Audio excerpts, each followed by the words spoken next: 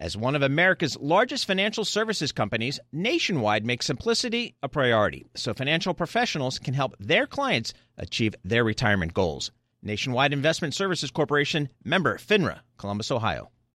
Collaborate for a greener future at the Bloomberg Green Festival, a groundbreaking celebration of the thinkers, doers, and innovators leading the way. From design and culture to technology, science, and entertainment. Hear from inspirational speakers and immerse yourself in climate solutions. July 10th through 13th in Seattle. Title sponsor, Amazon. Official airline, Alaska Airlines. Get 20% off using promo code Radio20 at BloombergLive.com/greenfestival.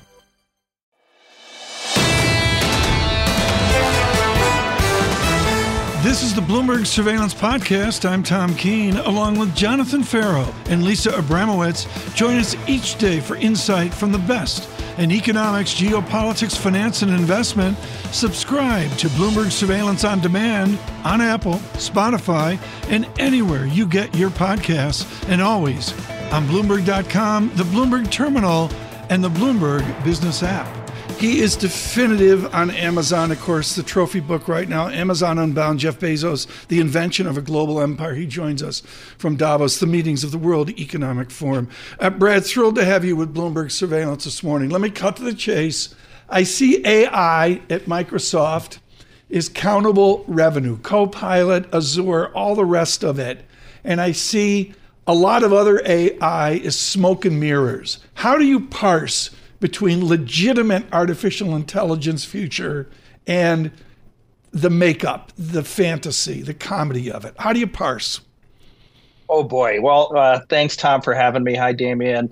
Look, I've been covering Silicon Valley long enough that I've seen this story play out before. We're at the beginning of a hype cycle. There will be disappointment. A lot of, the visions of AGI, computers that reason, that change our world, they seem far-fetched. We talk about a trough of disillusionment that will happen. But you're right that there are real revenues, real benefits. Yesterday, Microsoft announced that it was bringing its OpenAI-powered Copilot to the Office suite. Yes. So, yeah.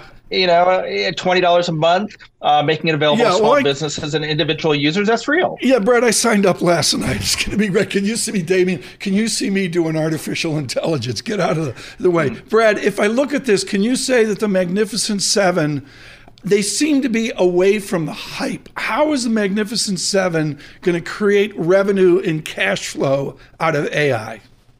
Yeah, I mean, they're the best position because they're selling the picks and shovels to all the miners. This is Alphabet and Amazon and Microsoft running the world's most powerful cloud services and making basically AI available as a service to every university and startup and consumer goods company that, wants to use these tools for a variety.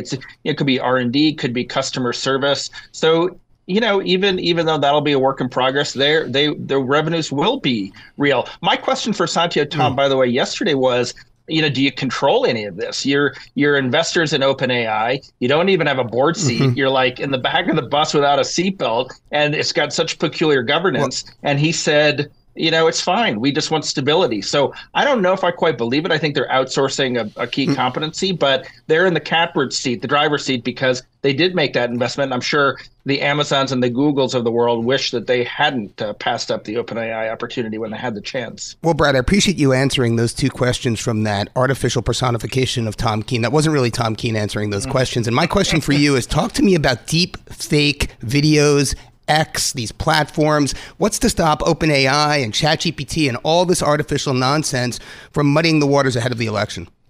Yeah, well, it's funny because it is really the talk of the conference that you've got national elections in some 77 countries around the world. Half the world's population could head to the polls at the same time as this enormously powerful technology is made available to people. And what's to stop it from being misused? I know this is going to carry a lot of water with our listeners, but they are raising their right hand and putting their left hand over their hearts and saying, we're not going to allow our technology to be abused. I mean, Brad, do they really understand the risks? I think they do. They do. I think they do, because we've all seen this movie before, and Meta, its reputation went through the meat grinder because social media was perverted. Yesterday, it's no surprise that Sam Altman's here. He spent time with us at the Bloomberg house. And before our interview, they posted a statement on their blog on their election policy and said that ChatGPT cannot be used for any political campaign. And they said that images generated by DALL-E, their image maker, will carry a cryptographic watermark to show the provenance. But my question for Sam was, like, these are great intentions.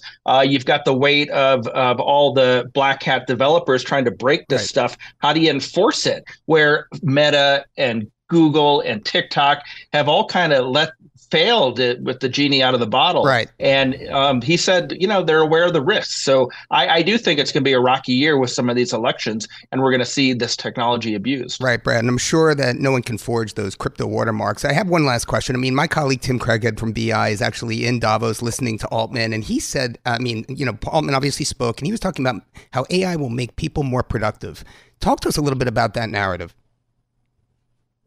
The great worry is that when this technology is fully implemented, that there will be a great dislocation of workers, low-level programmers, customer service agents, in en masse replacement along with productivity, and it will worsen the digital divide, and you'll have countries that are particularly hard hit, and it could lead to further political alienation and maybe more autocratic governments, a real nightmare scenario. So that's the worry, and I think the stewards of this technology, Davos is the land of performative optimism. I kind of like to joke. And so, of course, they're saying that it's going to increase productivity and we're all going to lead better lives working less.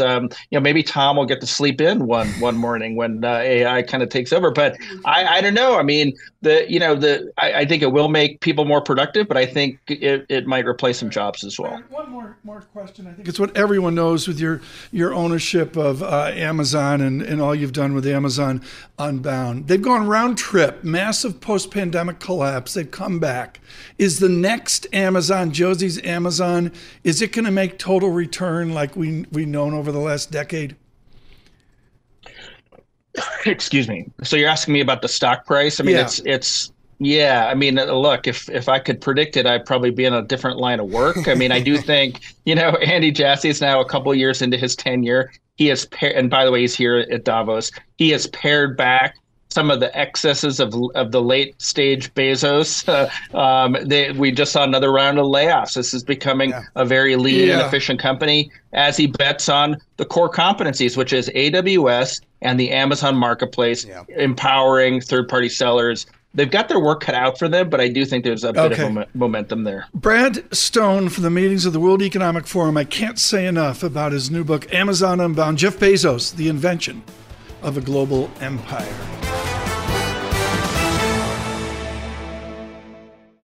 Nobody ever says make it complicated. That is why Nationwide makes simplicity a priority by providing financial professionals with straightforward, client-ready resources. From clear strategies to help clients meet retirement savings and income needs, to ways to cover rising healthcare costs and more. Nationwide simplifies planning so more time can be spent helping clients. Nationwide is on your side. Nationwide Investment Services Corporation, member FINRA, Columbus, Ohio. Success is more than the final destination. It's a path you take one step at a time. It's discipline, it's teamwork, and it's the drive and passion inside of us that comes before all recognition. It's what Stifel's been doing for over 130 years. Quietly, yet strategically, Stifel's become one of the fastest growing wealth management and investment banking firms in the country. Our financial advisors go beyond traditional wealth management to provide clients with direct access to one of the industry's largest equity research franchises and a leading middle market investment bank, because success is the drive it takes to keep climbing, the passion to keep investing, the best of each of us made better by the best in all of us. And that is where success meets success. Start your journey at stifel.com. That's STIFEL.com. Stifel Nicholas and Company Incorporated, member SIPC and NYSE.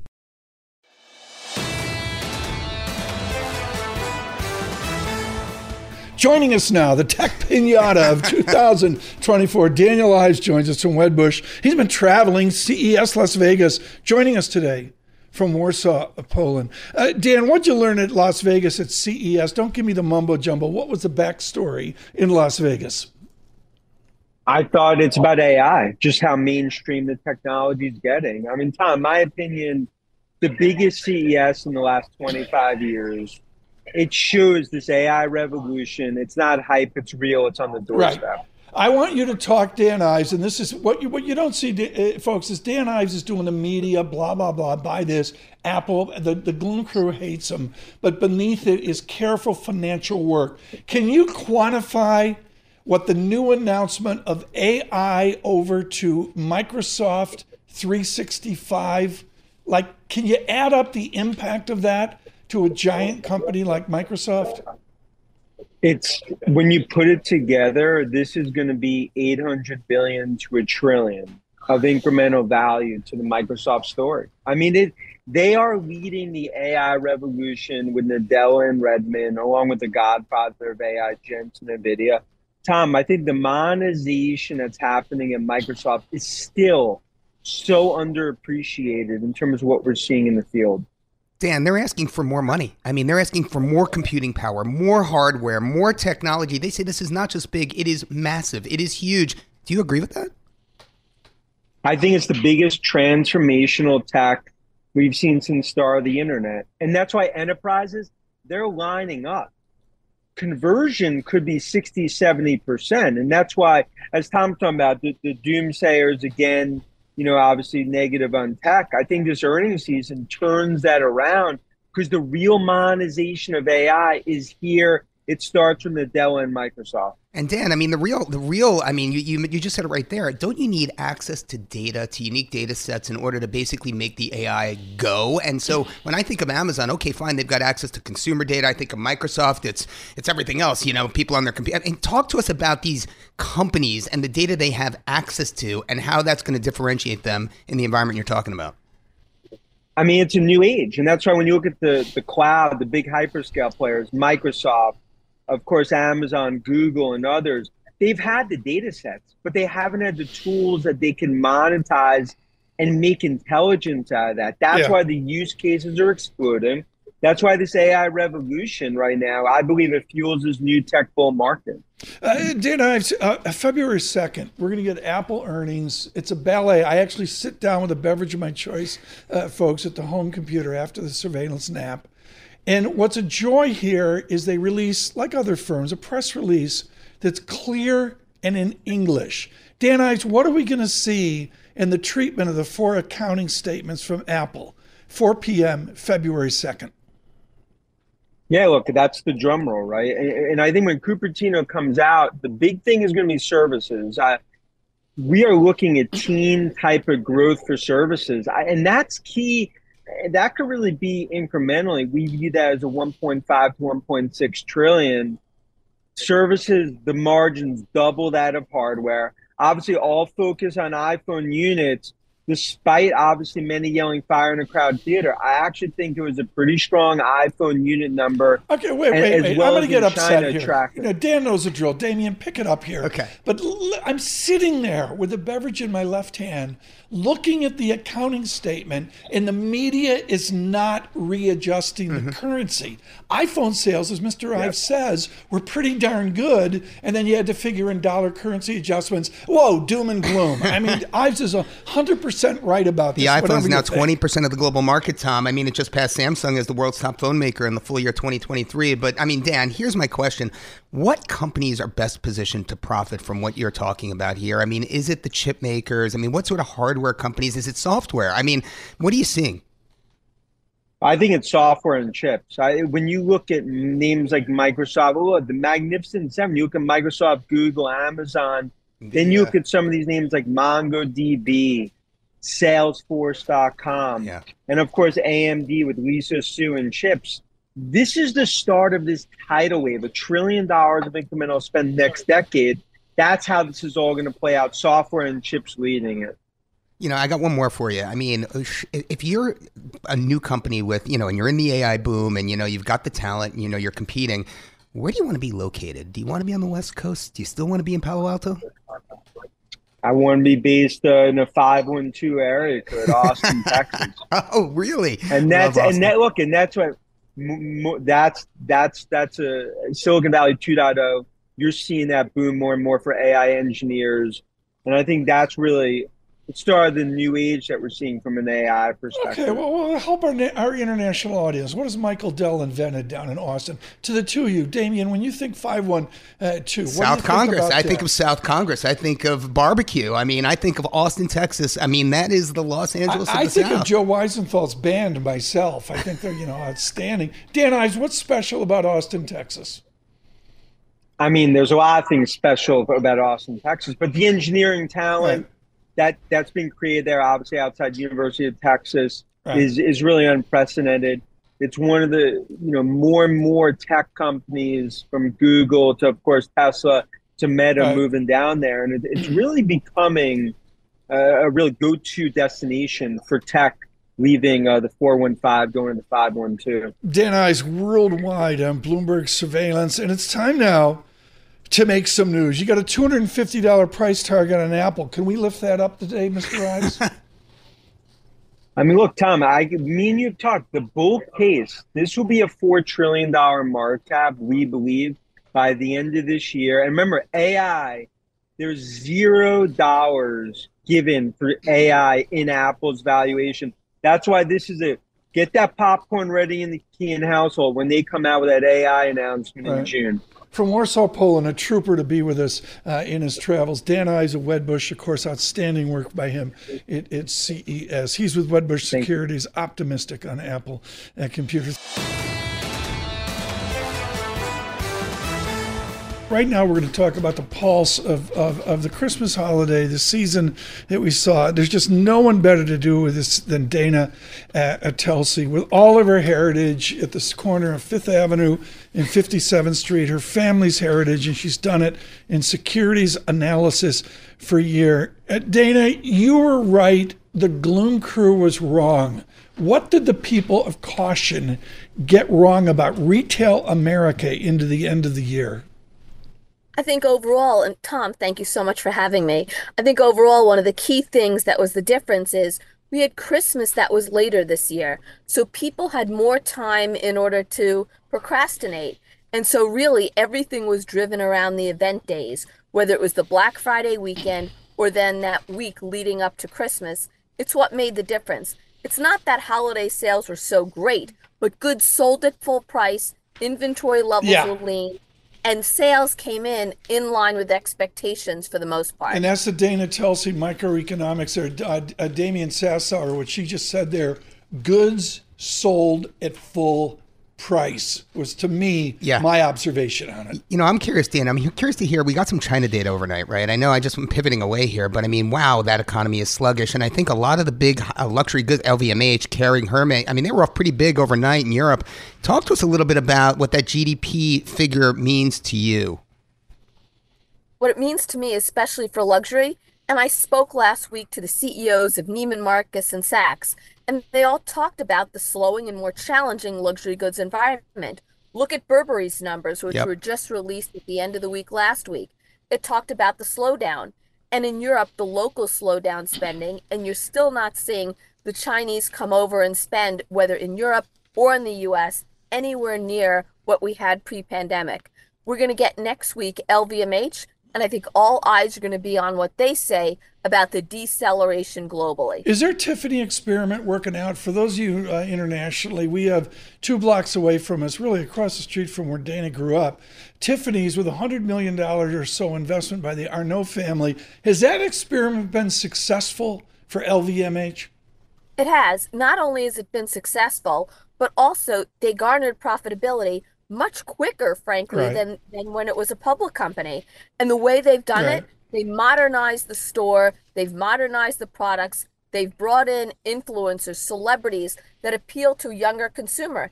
think about it. You're talking about engagement jewelry. When do people get engaged? 20s and 30s. You want to have a store to cater to that demographic. If you're just joining us on Bloomberg Surveillance, Dana Telsey, the Telsey Advisory Group, she and Joe Feldman with great work across all of retail. And I know, Damien, Mrs. Sassauer called me up. She said, you got to ask about the Aniver leather knit red sole Christian Louboutin boots, $1,595. It's a way to get through the snowdrifts of the ice in New York City. I'm not worried about demand with Mrs. Sassauer out there. But what I will say, and Dana, this is my question for you, El Nino, right? Input costs, margins, talk to me about the impact of El Nino on cotton prices, on some of these things. I mean, do you see that kind of trickling through to the bottom line? It does. I mean, one of the things, keep in mind, all the freight expenses and the tailwinds that companies got from lower freight costs in 2023. Apparel, it's going to benefit with lower cotton costs in 2024, but maybe not to the same magnitude. We're still going to need some level of sales leverage. And there are two drivers in 2024. It's about innovation and it's about value. You have those two elements and you'll have a formula to drive sales growth. So talk to us also, on the input side. What are you thinking here? Gas prices are now ticking up. Obviously, we didn't see much evidence of that in the retail sales print. But, how does this really impact some of these, these large luxury goods companies? Do you see any impact there? I don't, certainly for raw materials cost increases, luxury goods companies have the power, frankly, of being able to raise price. You're certainly seeing Chanel do it, trying to reach what Hermes is doing. But all the others, you're not seeing price increases like you had, and they're managing their inventory much more carefully. I got to go away from luxury, Dana Telsey. Tell me about your single best buy when you and Joe Feldman get to work. Where's the value? Is it in big box? Is it in middle of the road, or is it in luxe? I think overall, definitely, when the weakness in luxury, like any weakness in LVMH, I think that's an opportunity. But really, it continues to be about off-price and discount, given what you've seen in the moderation in consumer spend. Below TJX. Hermes, I guess leading the way as being least affected. Why are they trading at a multiple of 47 times earnings? Because frankly, when you think about something like Hermes, there is no level of supply where the demand doesn't exceed the supply. Mrs. Sassauer, that is terrific. I don't mean to interrupt, but Mrs. Sassauer's on the phone. What's the question? She only shops at the Ponte Vecchio in Florence, Tom. Now, I was just in Europe, and I have to say, there was a lot of foot traffic in some of these places. And, you talk about Hugo Boss, who had disappointing operating profits. Burberry, you mentioned them. I think, things seem to be turning around here in Europe. That's good to hear. I think that would help all of luxury. Lisa Matteo's here as well. She wants to ask a question. Lisa Matteo, a question here for Dana Telsey to get your retail day started. Ooh, all right. What is the hottest? What should I be looking for as far as you hear these talks about selling back those fashionable high-end pocketbooks? If I just happen to have one at home, what's the remarket value of something like that? It depends. If it's an Hermes bag, whatever market value you walked it out of the store of or tried to bring it to someone to sell, it's higher. And for some, I've heard it's at least 10% higher even the day it walks out the door. It holds its value. What's the greatest brand description to Lisa Matteo's brilliant question? Which is the bag Lisa wants to unload this morning? You want a higher price? A Birkin or a Kelly is your bag that you're going to get a higher price. Dana Telsey, thank you. So give me a single best buy, please. I need a name here. Give me a single best buy. Go to TJX. Ooh. To me, it's the winner for 24. There you go. And they have the Kelly bag as well. Dana Telsey, thank you so much on The Real Retail America.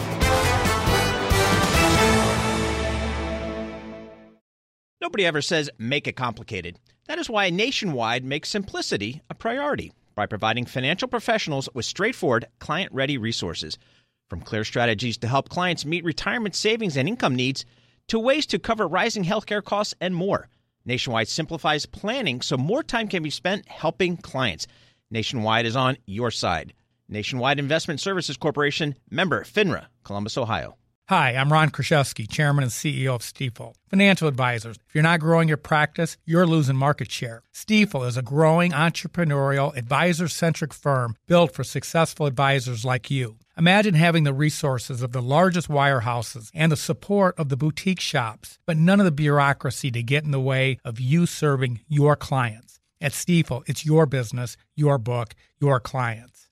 I always tell the advisors we're recruiting, I want you to come to Stifel and double or triple your business. Most of them laugh and shake their heads, but I'm serious. Don't take it from me. Take it from Stifel's #1 finish in J.D. Power's 2023 U.S. Financial Advisor Satisfaction Study. So, there's a reason why 148 financial advisors joined Stifel last year. Come join us and find out why Stifel is the firm where success meets success. Visit www.choosestifel.com. Stifel Nicholas and Company Incorporated, member SIPC and NYSE.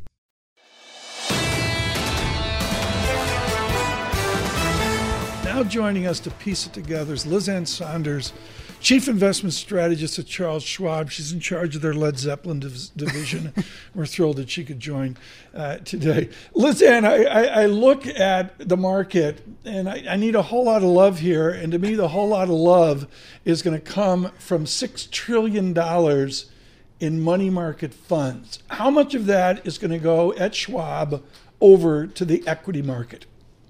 I wouldn't necessarily count on a lot of it. I don't think that should be seen as money that is poised to jump into the equity market. I think a lot of that is stickier money that might have been in other places, including traditional deposits, or in riskier places in order to pick up income that now can be in the safety. And also, yes, $6 trillion is a record, but we're nowhere near a record as a share of total stock market capitalization. Mm-hmm. All you have to do is look to the 1990s to see a period where you consistently saw increases in the amount of money in money market funds commensurate with the increase in the stock market, the drivers being different. So I don't view that as some sort of moment in time source of additional funds that would flow into equities. Right now I'm confused because I get a stream of thought that people are cautious, nervous, and I get another stream of thought that everybody, including Damien Sassauer's au pair, is in the market. Which is it?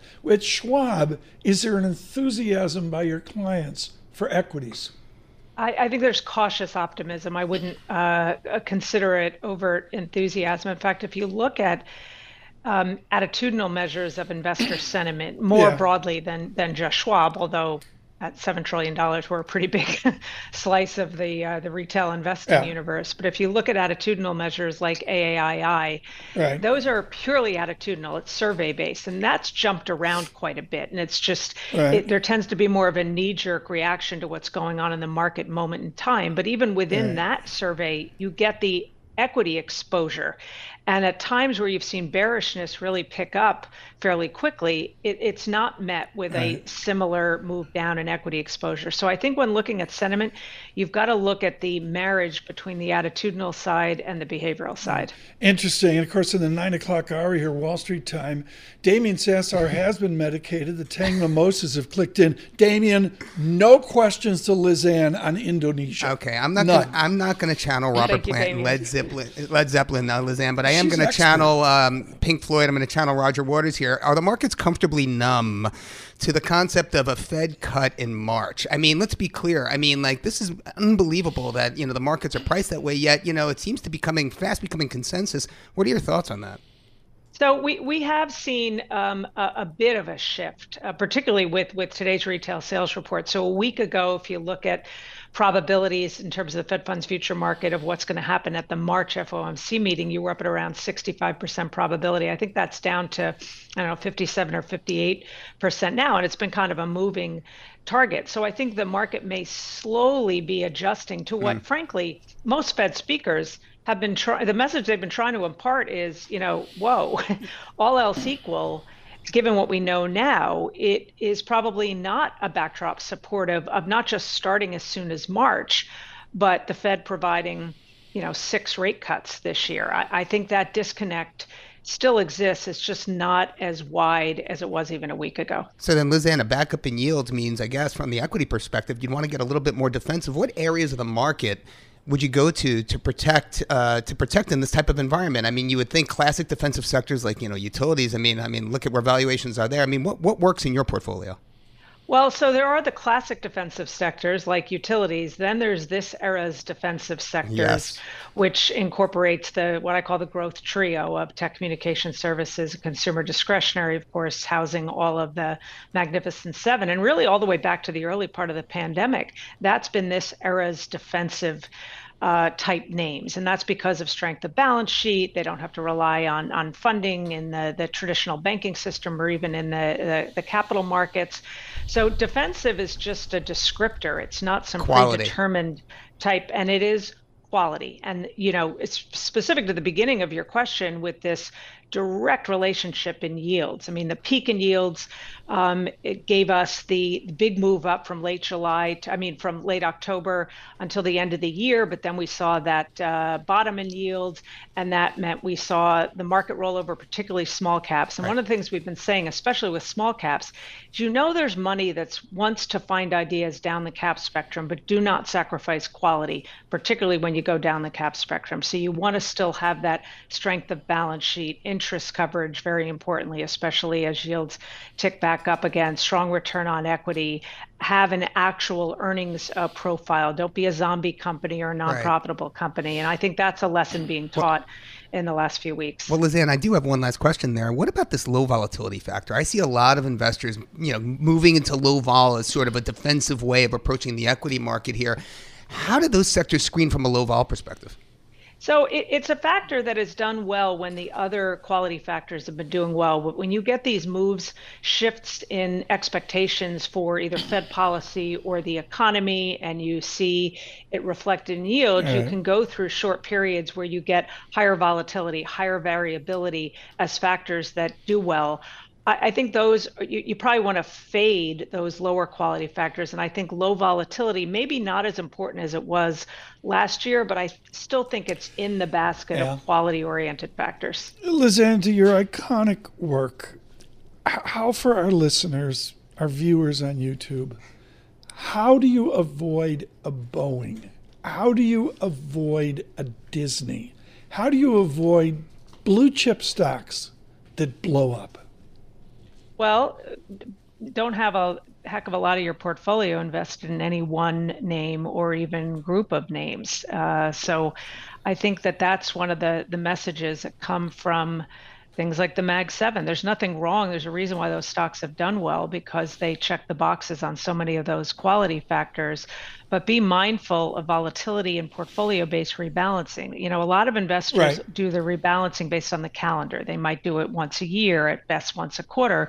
But our message has been, let your portfolio tell you when it's time to rebalance, even at the individual stock level, where the moves in your portfolio are going to dictate when you add low and trim high. Maybe don't focus so much on doing it at the calendar trigger.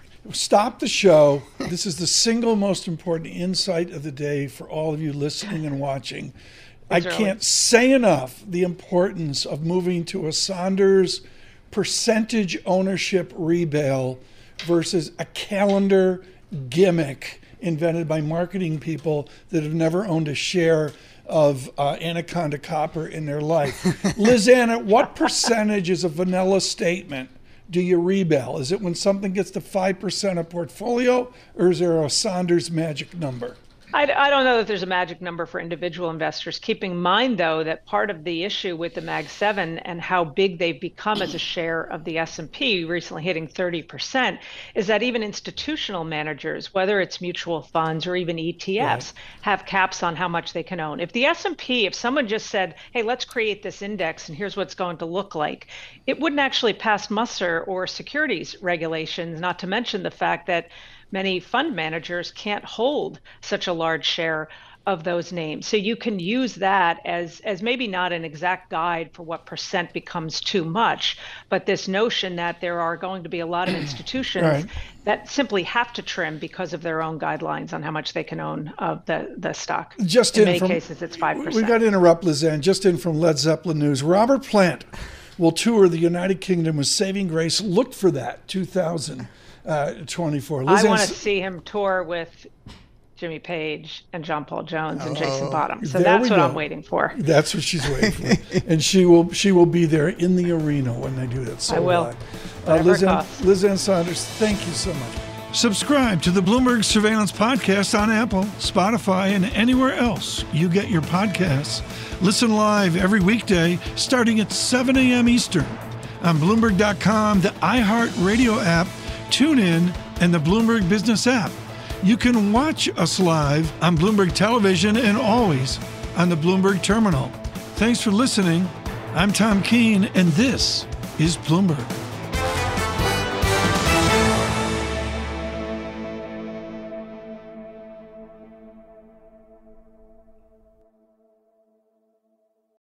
Collaborate for a greener future at the Bloomberg Green Festival, a groundbreaking celebration of the thinkers, doers, and innovators leading the way. From design and culture to technology, science, and entertainment. Hear from inspirational speakers and immerse yourself in climate solutions. July 10th through 13th in Seattle. Title sponsor, Amazon. Official airline, Alaska Airlines. Get 20% off using promo code radio20 at BloombergLive.com/Green Festival.